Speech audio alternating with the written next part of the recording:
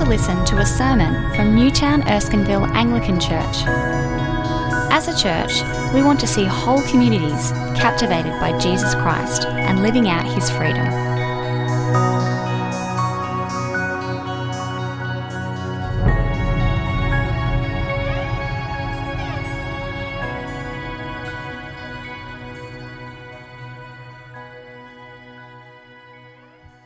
That video is produced by a group called the School of Life, and you heard the dulcet tones of Alain de Botton of such favourites as Status Anxiety, The Art of Travel, books like that. Well, thanks to Alain de Botton at the School of Life, seeking and finding meaningful work is pretty straightforward. If we just take our time to find our authentic selves, if we just remember to be our best selves at the checkout, and if large companies for whom we work told their world-saving stories better, we'd all find meaningful work. There is some wisdom in what we just saw in that short presentation. We will act more diligently and be more productive as workers if we can easily commit emotionally to the tasks that are set before us. We'll likely be more creative when faced with challenges and more determined to overcome them. If we participated in a global economy in a more thoughtful and self-controlled way, then there may well be less opportunity for exploitative people to lure us into spending money that we don't have on things we don't really need to impress people that we either don't really know or don't actually like. If the leadership in the large companies for whom most of us work was better able to tell us stories of the lasting benefits of the products and services we provide to the greater human population, such that our small but consistent contributions were caught up in definite, if gradual, movements towards a brighter future for all, then we might be less anxious as to whether what we do each day from 8 till 6 days a week out of 7, was worth the amount of lives we spend on it. In contrast, my aim tonight is to persuade you that all these things might be possible, but only if we as Christians take a very different approach to what we're seeking and, more importantly, what we expect to find for the duration of our paid working lives. Over and against what at times might feel like overwhelming pressure to do otherwise, our Lord and Saviour Jesus Christ deserves that we seek his kingdom and the promises that we will find contentment in doing so. Now, in an economic environment dominated by calls for perpetual growth and expansion, the concept of contentment is all too frequently redefined as settling for less, admitting defeat, or just being a loser. Nevertheless, what we'll see tonight is that the promised hope of God's kingdom is the only means by which we'll find contentment, the contentment that we need in our workplaces, whether they're professional and career-orientated or occasionally and strictly out of necessity. Now, I'm going to structure tonight's lecture as a response to the ideas that were promoted in the video we just saw. So you will see from your outline that I will pursue a gospel-based concept of seeking and finding in relation to the 3 points that de Botton's presentation makes. As we go through, I'll focus on a few main passages that I think might help us read the rest of the Bible for this topic. For each subheading, I'll start with one of these passages, make some observations, draw some conclusions, and then offer some suggestions for application. Now, I'm aware that most people just want to know what to do as a Christian at work, but we need to learn some theology first so that we know why we're doing what we believe will give the Lord Jesus the honour and glory that he so rightly deserves. So to help me out in that, I'll call upon my beautiful assistant, the Reverend Matt Aroney, and he's going to come and read us a Bible passage from time to time, the first one of which will be Ephesians 1, verses 1 to 10. So, seeking the kingdom and finding self-contentment, reading Ephesians 1, 1 to 10. Ephesians 1. Paul, an apostle of Christ Jesus by the will of God. To the saints in Ephesus, the faithful in Christ Jesus, grace and peace to you from God our Father and the Lord Jesus Christ. Praise be to the God and Father of our Lord Jesus Christ, who has blessed us in the heavenly realms with every spiritual blessing in Christ. For he chose us in him before the creation of the world, to be holy and blameless in his sight. In love, he predestined us to be adopted as his sons through Jesus Christ, in accordance with his pleasure and will, to the praise of his glorious grace, which he has freely given us in the one he loves. In him we have the redemption through his blood, the forgiveness of sins in accordance with the riches of God's grace that he lavished on us with all wisdom and understanding. And he made known to us the mystery of his will, according to his good pleasure, which he purposed in Christ, to be put into effect when the times have reached their fulfillment, to bring all things in heaven and on earth together under one head, even Christ. Seeking the kingdom and finding self-contentment. Debutan's video put before us the challenge of finding work that allows us to both discover and realise our deepest or most authentic self. It's a lovely sounding idea, but not especially new. Nearly 25 years ago, the Australian social researcher Höhne wrote this about work, and I quote, "The best way to think about work is to regard it as occupational therapy. Of course, it's also a source of income, but the benefits of regular and satisfying work are far greater than the simple reward of the pay packet. People with a job are able to define their own identity in terms of their work. The rituals and routines of work create a structure which is a welcome contrast from the unpredictability of other departments of life. People with work are generally able to develop a sense of purpose and direction which gives meaning to their lives. So, work gives life a rhythm, a purpose that enables us to have some element of autonomy or freedom in a fleeting world of chances and changes." Now, Debutan's video doesn't dispute any of this. Rather, he suggests that what we need is help discovering our authentic working identities before we even start working. At one level, we could dismiss these observations as actual first world problems, since it's only those who live in relatively prosperous and peaceful countries who are afforded such a level of choice when it comes to achieving some level of economic livelihood. However, since all of us happen to fit into that category, that is, living in a first world, we need to look at God's word for guidance as to how to find self-contentment in our work. Now, in short, I'm going to suggest that it's only when we seek our authentic selves in the kingdom of Jesus the Christ that we'll find the contentment we need for any and every paid or unpaid work situation. In fact, it's only when we trust the gospel promises about our deepest selves that we will ever find contentment at all. So please look with me, will you, at Ephesians chapter 1, and I'll make a few observations about the first few verses. The first observation for those who are taking notes regards God's will for our lives. God's will for our lives.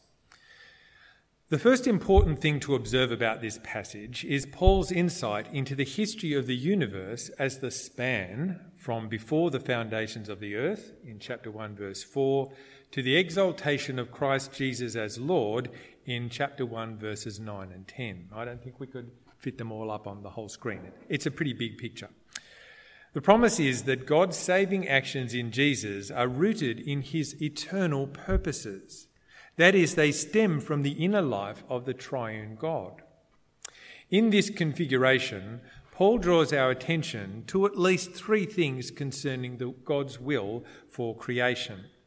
His intention is discerned in the choice of his divine will or good pleasure in verse 5, the mystery of divine will in verse 9, and the plan of divine will in verse 11. So to understand the divine will and the manner in which this might be perfected on the earth as it is in heaven, we need to understand God's plan for creation, the nature of his choice within that plan, and the extent to which the divine choice reveals the mysterious character of God's heavenly will for the earth. The contribution of Ephesians 1 in all this is the fact that all three aspects of divine will come together in the person of the Lord Jesus. It's there in verse 10. The greatest mystery of the ages is that Messiah Jesus is the choice of God for the perfection of his plans and hence the perfection of his will on the earth as it is in heaven. So a conclusion that we might draw from this is that God's will for the universe and every living thing in it, and every human being in particular, is summed up in the Lord Jesus. But let me put it this way. If you've ever wondered what God's will is for your life, or have said to yourself in a moment of uncertainty, I'm sure God has a plan, but then look closely at what the Bible says. Your life is part of God's plan to sum up the whole universe in the glorification of Jesus the Christ. Now I'll say that again.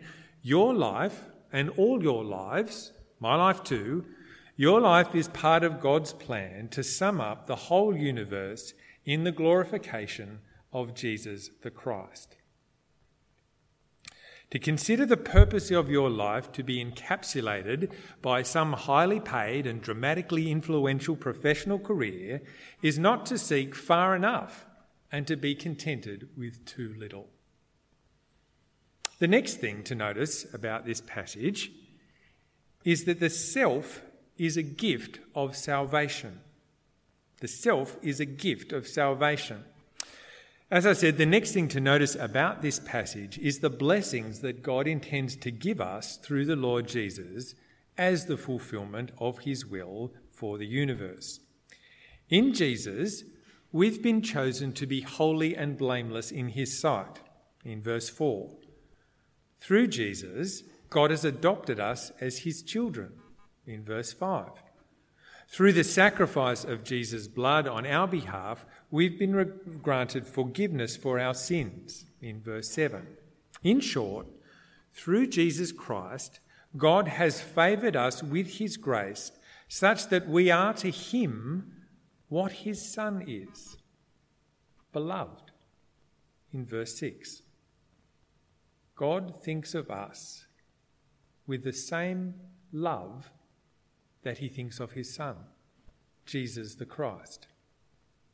Now, the conclusion that we may draw from this is that the gospel of the Lord Jesus Christ contains a portrait for us of our deepest selves from the perspective of our Creator.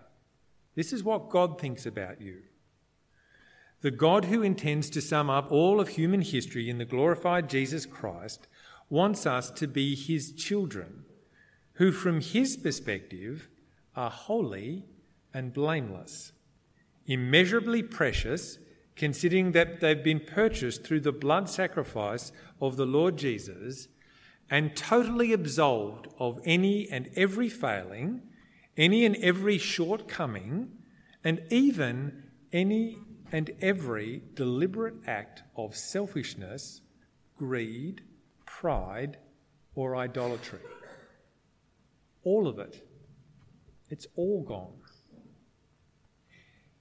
Here in the gospel is the offer, a gift of a working identity that is so far above what we might ever seek by way of professional advancement, academic achievement, or entrepreneurial dream, as to render our aspirations as insulting to Jesus the Christ. There is simply nothing that compares to the riches of God's grace towards us in Jesus. In fact, Jesus himself spoke of how we should approach such an offer in the simplest of terms. I read to you from Matthew 13, verse 44. The kingdom of heaven is like treasure buried in a field that a man found and reburied. Then in his joy he goes and sells everything he has and buys that field. Or again, the kingdom of heaven is like a merchant in search of fine pearls. When he found one priceless pearl, he went out and sold everything he had and bought it. The gift of our deepest selves that God offers us in the kingdom of the Lord Jesus is worth more than any professional accolade, any academic prize, and certainly any corporate incentive, be it partnerships, share options, or fellowships.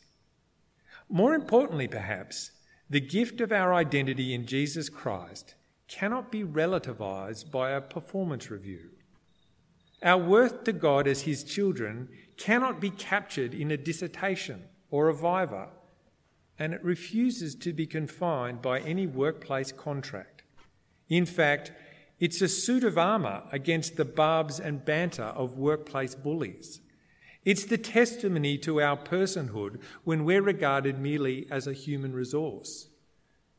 And most of all, it's our ultimate source of freedom and vindication in the face of harassment, exploitation, or retrenchment. The gift of our most authentic selves that comes in the gospel of Jesus the Christ has, for our workplace, been summarised in Martin Luther's famous phrase, "We are free to work in Christ by faith and for our neighbours in love." This is what the Lord Jesus deserves. But of course, our individual labours, whatever they may be, are part of a vast industrial complex commonly referred to as the global economy. This is the subject, broadly speaking, of de Botton's second point.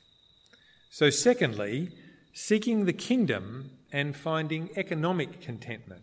We're going to read now from 1 Corinthians 15, verses 24 to 28. Then the end will come, when he hands over the kingdom to God the Father, after he has destroyed all dominion, authority, and power. For he must reign until he has put all his enemies under his feet.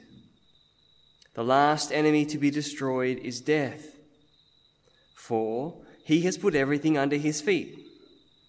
Now, when it says that everything has been put under him, it is clear that this does not include God himself, who put everything under Christ.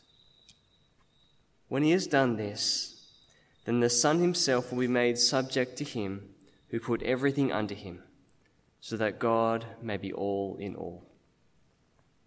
So, seeking the kingdom and finding economic contentment. Now, along with the challenge of discovering our authentic working identities is the constant pressure of an economic system in which entrepreneurs can exploit our lack of self-command and our dangerously loose hold on what really brings us satisfaction long term. Those were de Botton's comments. In loose terms, what's being described here is the fact that free market capitalism, which is the dominant economic system of globalisation, can only achieve the growth in activity that results in ever-increasing profits if both demand and supply are ever increasing. Basically, the more we consume, the more companies can produce, which means, theoretically, more jobs and greater wealth in wages and profits for everyone. The catch, of course, is that there's no point producing unless there's a demand. Otherwise, people won't buy products or make use of services. So, a key element of the modern capitalist economy is manufacturing demand or creating discontentment in order to justify filling these perceived needs or desires. If the global economy is driven by this kind of mechanism, says de Botton, then many people are going to end up doing jobs that produce goods and services which are, and I quote, craptastic. In reality, they're of little or no lasting value or benefit to anyone save the owners of the businesses who really should feel a lot more guilty than they do. At the risk of greatly oversimplifying modern economic theory, and my sincere apologies go out to any real economists in the room,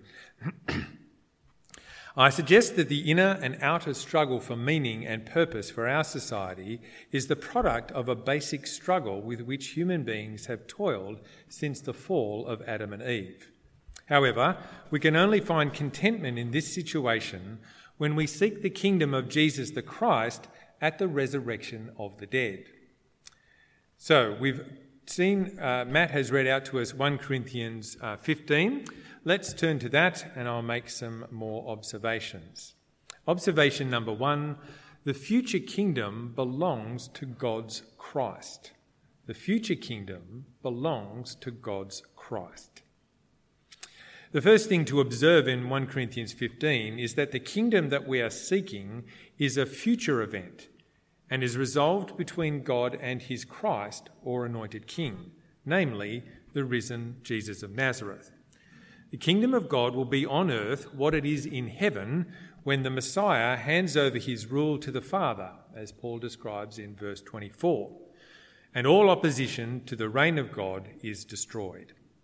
At this point, all the powers in creation will give way to the one God's kingdom, and it will therefore be all in all.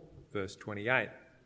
Now, the English theologian Tom Wright calls these verses a small apocalyptic account of the coming of God's kingdom, establishing God's rule over the world and defeating all the enemies of his kingdom, much like is recorded in Daniel 7, in which the human race was set in authority over beasts which envisage Yahweh's kingdom as a new creation.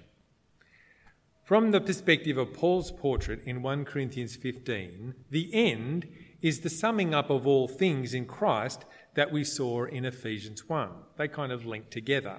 We're looking at the same picture slightly differently now. When God acts to restore what was promised to and lost by Adam for humankind, he will do it as he sums up all things in Jesus the Christ. The struggle for the kingdom that we are seeking is resolved entirely by God for his beloved Son in order to defeat his enemies. So the conclusion that we may draw from this is that despite the perennial desire of Christians to see their work in Christ by faith as in some way establishing the kingdom of God on the earth, the rule of God over the universe is the unique right of and gift given to the risen Lord Jesus. The kingdom of God belongs to God's King and to him alone, and will only be present on the earth at his return, at the end, at the return of the King, as Paul describes it in 1 Corinthians 15:24. Now, I'll say more about this in the next section, but for now, we need to observe the issue at root of every failed global economic system that humankind has struggled to establish. That root is sin and death. So, secondly, seeking the victory of God's kinsman redeemer. Seeking the victory of God's kinsman redeemer. Now, the next thing to observe about 1 Corinthians 15 is that it relies on an observation made by the Swiss theologian Karl Barth, and that is, we should think of the Old Testament as the past of the risen Christ. What that means is that this passage in 1 Corinthians is full of backstory that appears in the Old Testament but belongs to Jesus the Christ. Now, this is particularly useful when we try and make sense of verses 24 and 25 of chapter 15. Have a look at them there. See how Paul keeps using the pronoun he in relation to various actions of handing over, abolishing, reigning. Now, it's difficult to know which he Paul is referring to, whether it's God or his Christ. However, if we keep in mind the Old Testament portrait of the Christ of God as Israel's kinsman redeemer, the one who mediates the salvation of Yahweh to Israel, we can make some sense of what we read in 1 Corinthians 15. Now, a kinsman redeemer is basically one of your own kind who will save you. One of your own kind who will save you.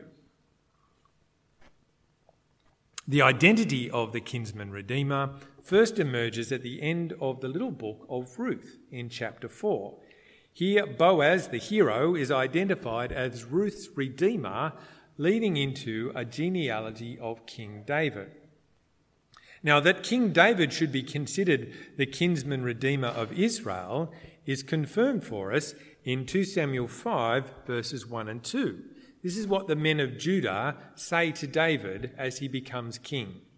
The men of Judah say, "We are your own flesh and blood. The Lord has said to you, you will shepherd my people Israel, and you will become their ruler." They're saying to him, "You are our kinsman redeemer that God has appointed." Now, when we combine these images of the kinsman redeemer with Yahweh installing his chosen king in Psalm 110, and here the psalmist prophesies, "The Lord said to my Lord, sit at my right hand until I make your enemies a footstool." That appears at Pentecost and all throughout Hebrews to describe Jesus. If we combine the psalmist's words with the image of God's chosen king as the kinsman redeemer of Israel, then the establishment of God's kingdom that Paul describes in 1 Corinthians 15 is about God's intervention through his Messiah against God's enemies. God's intervention through his Messiah against God's enemies. That's how the kingdom of God comes about. That's what Paul is describing in our passage. It's the way that God works through Jesus to destroy the enemies of God's people, the last of which Paul describes as death in verse 26. So here's a conclusion that we can draw from this. I know it sounds a bit intense, but I'm trying to squash most of the Bible into a few verses, so, it may seem a little thick. The conclusion that we may draw from this is that our struggle with death has been resolved for us by God through the resurrection of Jesus the Christ, but the full significance of Christ's victory will not be revealed until the end that Paul describes in verse 24. Now, this has relevance for us in our current global capitalist economy for two reasons.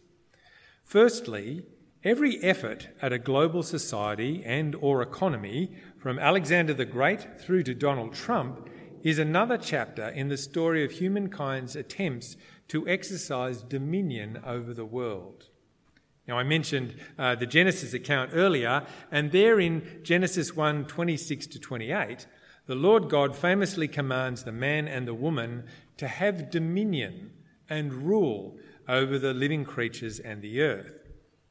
Now, as you all know from Genesis 3, the man and the woman sought to fulfill this mandate their own way in rebellion against God, but they were cursed such that their efforts at multiplying and subduing the earth would be forever marred by pain and ultimately described as toil, with the ultimate defeat in death.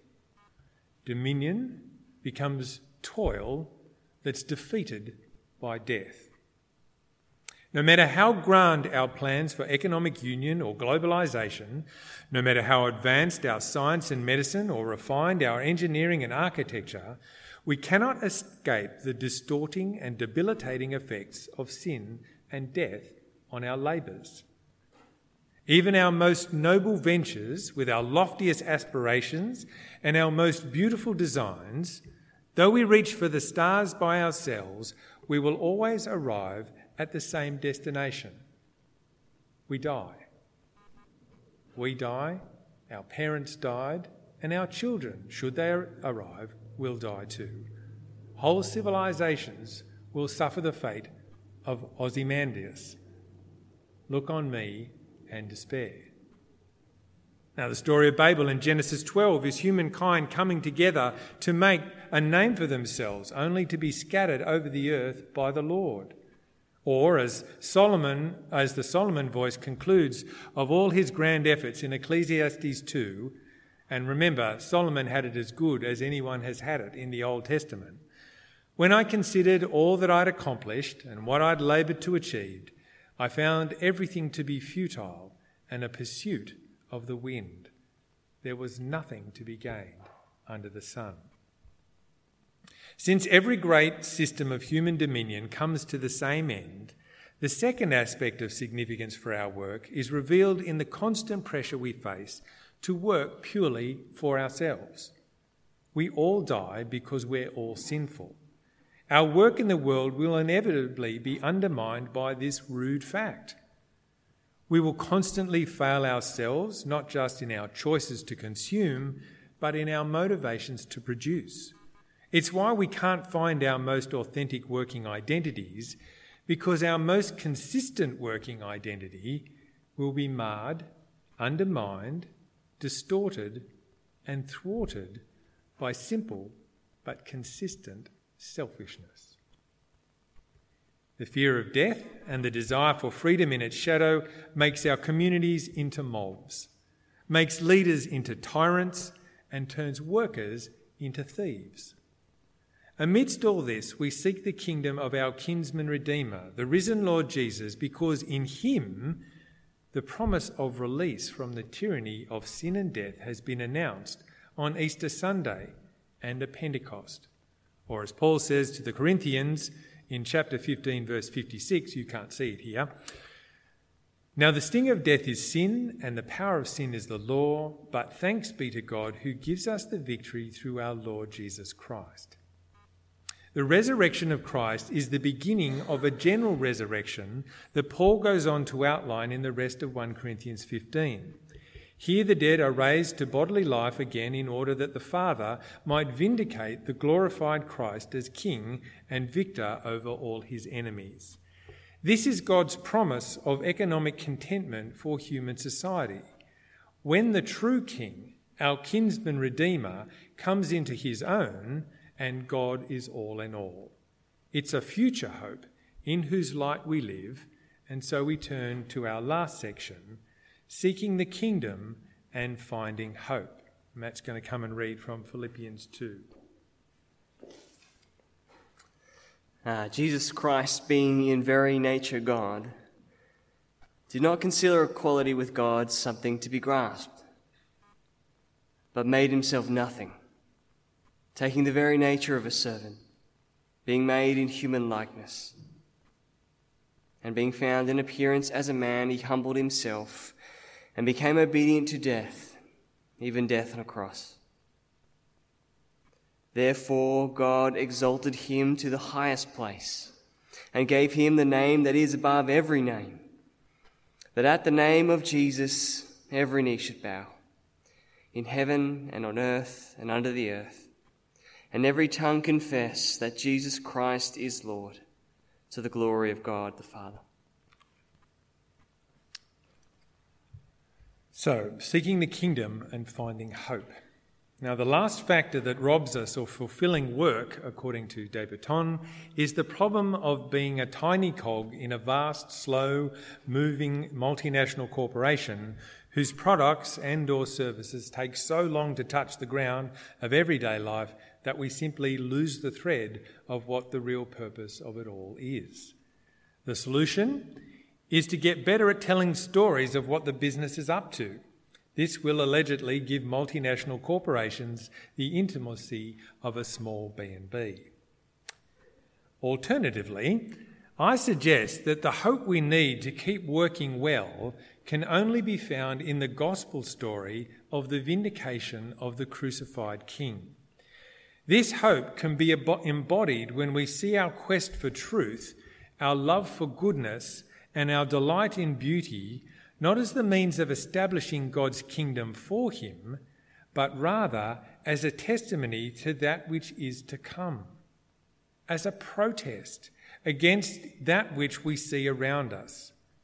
Let's turn to Philippians chapter 2 to see the hope of vindication that brings glory to God the Father. So firstly, confessing the lordship to vindicate Jesus. Confessing the lordship to vindicate Jesus. In Philippians 2, 9-11, Paul foresees another scene of all creation being summed up in Jesus the Christ. In the end of 1 Corinthians 15:24, Paul writes to the Philippians, all creatures are brought in worship before the ascended Christ in order that he might be exalted as Lord to the glory of God the Father. It's like the third facet of our diamond. God the Father gives the name Lord, that is his alone. God gives this name to the exalted Christ in order that Messiah Jesus be acclaimed and proclaimed as Lord, as God the Son. In many ways, Paul is describing here what Peter preached at Pentecost. God made that man Jesus whom you crucified Lord and Messiah. But there's an addition here, because this is what happens at the end. The addition is all creation is subjected to Messiah Jesus, acclaiming and proclaiming the centrality of Christ in God's saving actions. Various commentators on this passage have noticed Paul's use of Isaiah 45:23 in Philippians 2. And the implication is that the Old Testament anticipated the dynamic of self-sacrifice and exaltation as an intrinsic aspect of God's plans for salvation that we see here in Philippians 2. So basically, the presence of God in the self-sacrificial acts of the Christ for salvation is attested in heaven and on earth and under the earth. When we get together at the end, when all things are summed up under Jesus, we'll say, God was in Jesus, saving the world. Now, what is explicit in the passage is that God the Father's design to exalt his Christ via all creatures throughout all creation being brought before the Messiah to worship him as Lord. Now, while commenting on Philippians, the famous reformer John Calvin helpfully observes that Paul makes another appeal to Isaiah 45 in Romans chapter 14, verse 11. There, Paul describes more specifically this event as the day of judgment. So the summing up of all things in Jesus, the end that Paul talks about, the exaltation of Jesus overall, is in fact the day of judgment. So whatever we might infer for and anticipate as the events of the last day, alluded to in 1 Corinthians 15, they cannot be less than this, since the revelation of John contains a similar portrait in Revelation 5:13. That is, everything being gathered around Jesus as the star. And insofar as Paul is echoing Peter's words from Pentecost, we might say that in Philippians, the portrait contains a graphic depiction of that Psalm 110 verse that I mentioned before. Philippians is what it looks like when the bowed knees and the confessing tongues of Christ's enemies are a footstool for his feet. Put another way, this picture of the glorification of Jesus in Philippians is what the general resurrection mentioned in 1 Corinthians 15 looks like.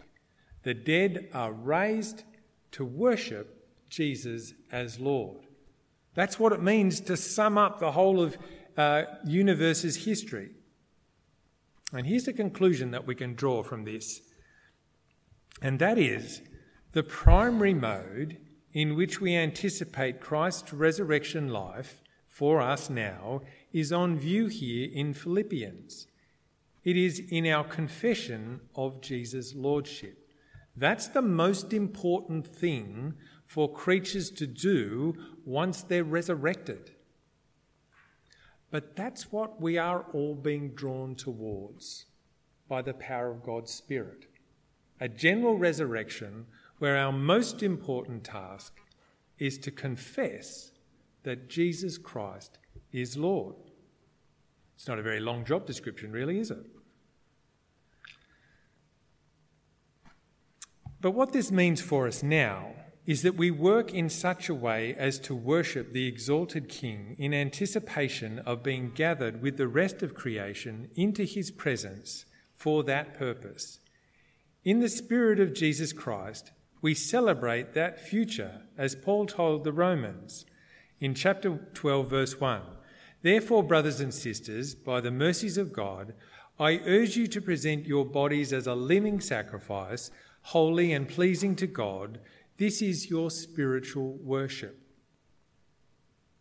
Our everyday work, whether it's professional and career-orientated or part-time and by pure necessity, can be done as a living sacrifice, holy and pleasing to God, as a spiritual act of worship. The first story of hope that we need to get good at telling in all our working activities and environments is that Jesus Christ is Lord, that he has triumphed over the powers of sin, death and evil that so consistently and persistently undermine our best working efforts in the world. At the same time, we can find hope that when we follow Paul's advice to the Colossians. Let me read to you Paul's encouragement in Colossians chapter 3, verse 22. What does it look like to work in the light of that coming hope? Paul says, "Don't work only while being watched in order to please men, but work wholeheartedly fearing the Lord. Whatever you do, do it enthusiastically as something done for the Lord and not for men, knowing that you will receive the reward of an inheritance from the Lord." Now, we've seen in Philippians that our everlasting reward is to be gathered in worship of the exalted Lord Jesus. But our everyday reward is the knowledge that God the Father sees our efforts and will vindicate us. God our Father sees when we sacrifice the aspirations of our culture, overshadowed by death, in the manner of Jesus, who took on the form of a slave. God our Father sees when we continue to seek what is true, even when others are false. Our Heavenly Father sees when we continue to love what is good, even when others give in to evil. Our Heavenly Father sees when we determine to delight in what is beautiful, even when others submit to banality for the sake of selfish gain. And our efforts become a protest against a culture so dominated by sin. Our labours become a living testimony to the Lord Jesus, who worked himself to death for our sake. And our hope rests in the vindication of our glorious God and Father, who raises the dead and will surely welcome us with the words. So the question is, how do we deal with ambition in the Christian life? Is it a positive or a negative? Thank you. That's a great question, because it's easy to say that all Christians should be slackers, because the world is going to be destroyed anyway, and so who really cares? I think that's why I finished by talking about seeking what is true, loving what is good, and delighting what is beautiful. That's our ambition, and to lean towards that in our life is to lean towards what we expect Christ to bring to this world. And so whenever our ambition is for the true, the good and the beautiful that will be part of God's new creation, our lives actually become a protest against any other kind of ambition and against the things that the people of this world will settle for. The ambition of self, the ambition of economic power, or the ambition of controlling the narrative, being able to proclaim someone else as on the wrong side of history, or that sort of thing. The catch is that if we lean towards the future like Jesus the Christ, it's about a cruciform life of self-sacrifice for Christ's sake. So the challenge for us is, can you value what Jesus values? Can you be ambitious about that? So how is our work worship? And in what way does it actually look and taste different to the people around us? I think the simplest explanation of that comes from Paul in Colossians 3, as I read. Let me read to you it again. Colossians 3:22, 23 and 24. "Don't work only while being watched in order to please men, but work wholeheartedly fearing the Lord." Our work has a higher object. In fact, not just an object, a person. And so Paul says, whatever you do, Do it enthusiastically as something done for the Lord and not for men, knowing that you will receive the reward of an inheritance from the Lord. Now, outwardly, people may not be able to tell. But that's what I said, God sees. And when we strive, when we live forwards towards the coming kingdom of the Lord Jesus, eventually it will show, because we'll sacrifice for Christ what others see as gain. We'll sacrifice for Christ what others see as reward. We'll sacrifice for Christ what others will see as power, so that our worship will be like the worship of the Lord Jesus himself, the sacrifice that he offers up to God. I believe this is the classic millennial question, isn't it? Should I keep changing jobs until I find the right fit and find the way I can best be using my time for the Lord's sake? Well, at one level, I think the Bible's answer is the last thing we want to hear. Because of the gift of self that comes through the gospel of the Lord Jesus, it doesn't actually matter what you do. Now, everything about our culture, about our parents' aspirations, about your education system, about your corporate business plans is the exact opposite. That you must create a self which is marketable, which is desirable, and which is therefore a commodity that you control. Luther's words were, we work in freedom, in faith in Christ, and in love for our neighbour. And I think what he was trying to capture there was, because we're given the gift of an authentic self in relationship to God, we've actually been relieved from the most exacting standard that will ever be placed on our activities, paid or unpaid or any other kind. So we are free to enter into that work which for a season we may be able to use the skills that God has given us in order to serve others in love. Some of us will have more skills and more experience than others, and so there'll be more opportunities for us to serve in different places. But that comes back to what we were saying before. Our ambition is for truth, goodness, and the beauty that's coming from Christ's kingdom. So it may mean that actually it's better just to stay put, because we're freed from having to create a self. That's a gift that comes through Jesus. So it's the true and beautiful things of our work. Do they continue into the true and beautiful that is to come? Yeah. The short answer is no, they don't, because the kingdom belongs entirely to the king. A number of times I mentioned tonight in those passages we looked at the inheritance of Christ. Now in Ephesians, that's the church. The reward for Jesus' faithfulness is he gets the church. The reward for the Messiah is that he gets the kingdom. And the reward for the Son of God is that he gets the universe.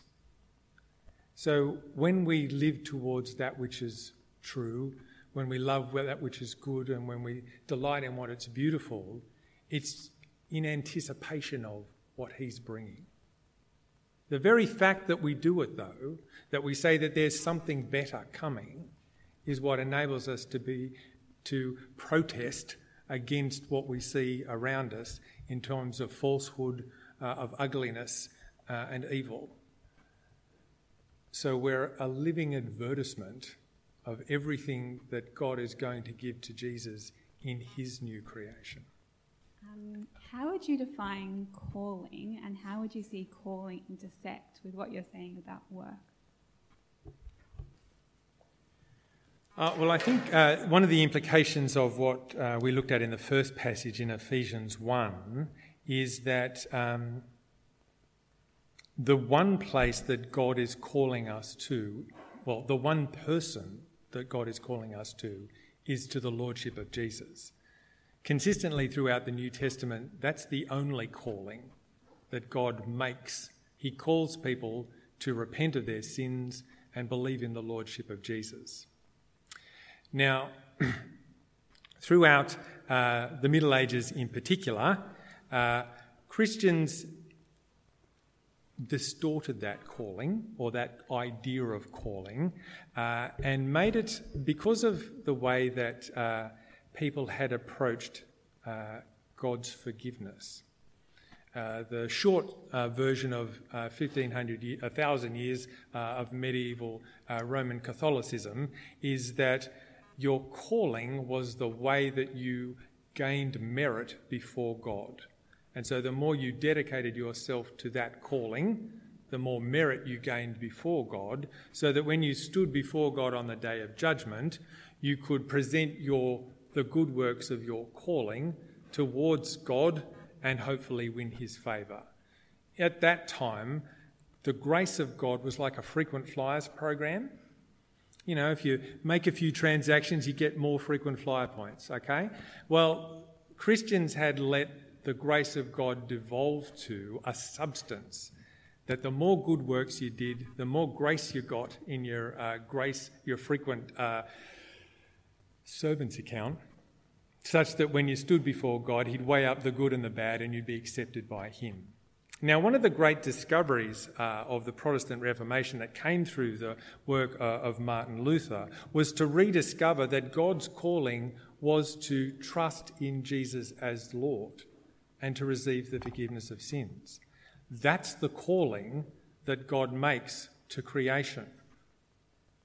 God doesn't actually call people to do particular tasks or to even live in certain ways. God calls everyone only to Jesus the Christ. Now, one of the key passages in this whole discussion is 1 Corinthians 7, where Paul talks about how you should live in light of your calling. And one of the key things that he points out to people there is that you, as a Christian, you can stay in the state of life in which you were called. So if you were called as a married person, that is called to Christ, stay there. You don't have to become divorced, or you don't have to leave your spouse now that you've been called to Jesus Christ. Or if you've been called as a single person, it's okay. You can stay there too and serve the Lord as a single person. You don't have to get married in order to fulfill. Or if you're a slave, or if you're a master, whatever your station is in which you were called, you can stay there. And in the light of what Luther had discovered about being justified by faith alone, he looked at 1 Corinthians 7 and said, okay, there's actually no such thing as spiritual callings like monks or nuns or priests or all those sorts of things. We can be called in any station of life to the Lord Jesus, and such that even the nursemaid and the baker and the blacksmith can perform the spiritual worship that I spoke about in reference to Romans 12. Now, I might point out that unfortunately the concept of Christians being called overlaps a great deal with the Protestant work ethic.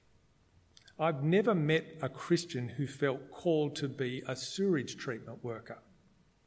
But I've met plenty of high-paid professionals who felt called to be specialists, to be partners in a law firm, to be judges, to be financial planners, to be stockbrokers. I have to say I'm a little bit suspicious about that view of calling. As soon as someone comes to me and says, I think that God has called me to serve the poor and the homeless, then I'll have to take that seriously. Excellent. So, David, if we're to work enthusiastically because our Father sees what we do, how do we guard against overwork and putting too much energy into our work? How do we guard against overwork? I think in line with the things I was trying to suggest, lesson number 1, you're not your job. You're a child of our Heavenly Father, made pure and blameless in His sight, through the redemption of sins that comes through the death of Jesus. That's who we are. That's what Jesus has written on the label that will be revealed at the general resurrection. Or as Matt pointed out for us, I think from the passage from Revelation, we'll be given a white stone with a name on it that only God and we will know. That's who we are. Secondly, overwork never actually achieves anything. Because our world system, our world economy, what we're slogging our guts out for, will always or inevitably be undermined by sin, death, or evil. So see, you're not your job. Understand the limits of our work. And 3, lean towards the kingdom of Christ. The one thing that we can work ourselves to death over is the glorification of Jesus. He's quite okay with us dying in his service. In fact, that's what he said to his followers. Whoever would come after me must take up his cross and follow me. Now, sometimes, and Christians are the worst when it comes to this, and particularly Christians in ministry, they'll equate busyness with godliness.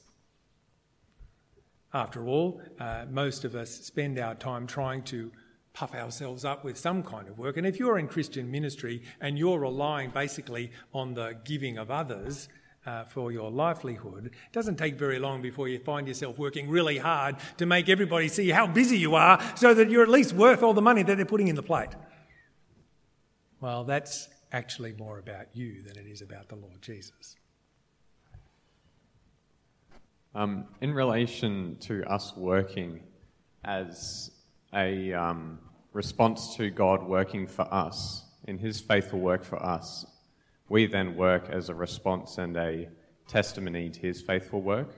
What are your thoughts on us working, whether overworking or working at all, just in terms of reflecting his faithful work for us? I think the first thing to that I would say is have the same kind of definition of work that God does. And that is, wherever you have relationships, you have work. Serving others in relationships is our work. That's incredibly empowering, actually, because it means you don't need to be paid in order to have good work to do. You don't need to do it full time in order to have good work to do. You could be part-time. Paid work is not the sign of our value to God, and so therefore it ought not to be the sign of others' value to us. But in short, wherever we have relationships, we have an opportunity to live in our neighbour in love, as Luther says, and live in Christ by faith. And where we serve our relationships that way, whether they're paid or otherwise, then we're actually reflecting the faithful way that God acts towards us. Oh, Father, what love that you have lavished on us, that we should be called children, that we should receive the favour that the Lord Jesus has, that you would take from us the death that robs us of meaning, and that you would make us a part of that gathering on the final day where we worship you. Father, we pray that the gospel would speak to our deepest self, that we would find rest in your love. And Lord, that our hands would rise up not for ourselves, not for anything in this world, but as a protest and as a longing for your kingdom. And so, Father, send us out in the power of your Spirit to work and to lean toward the future of your Son, and that we might bring much glory to him now and then be welcomed into his presence. It's in his name we pray. Amen.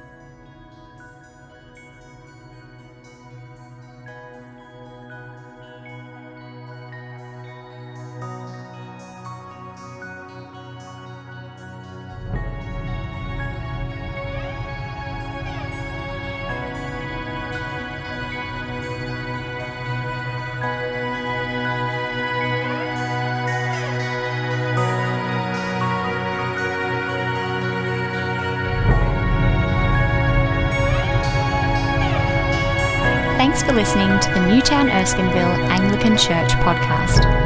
For more audio content and information about our church, please visit neac.com.au.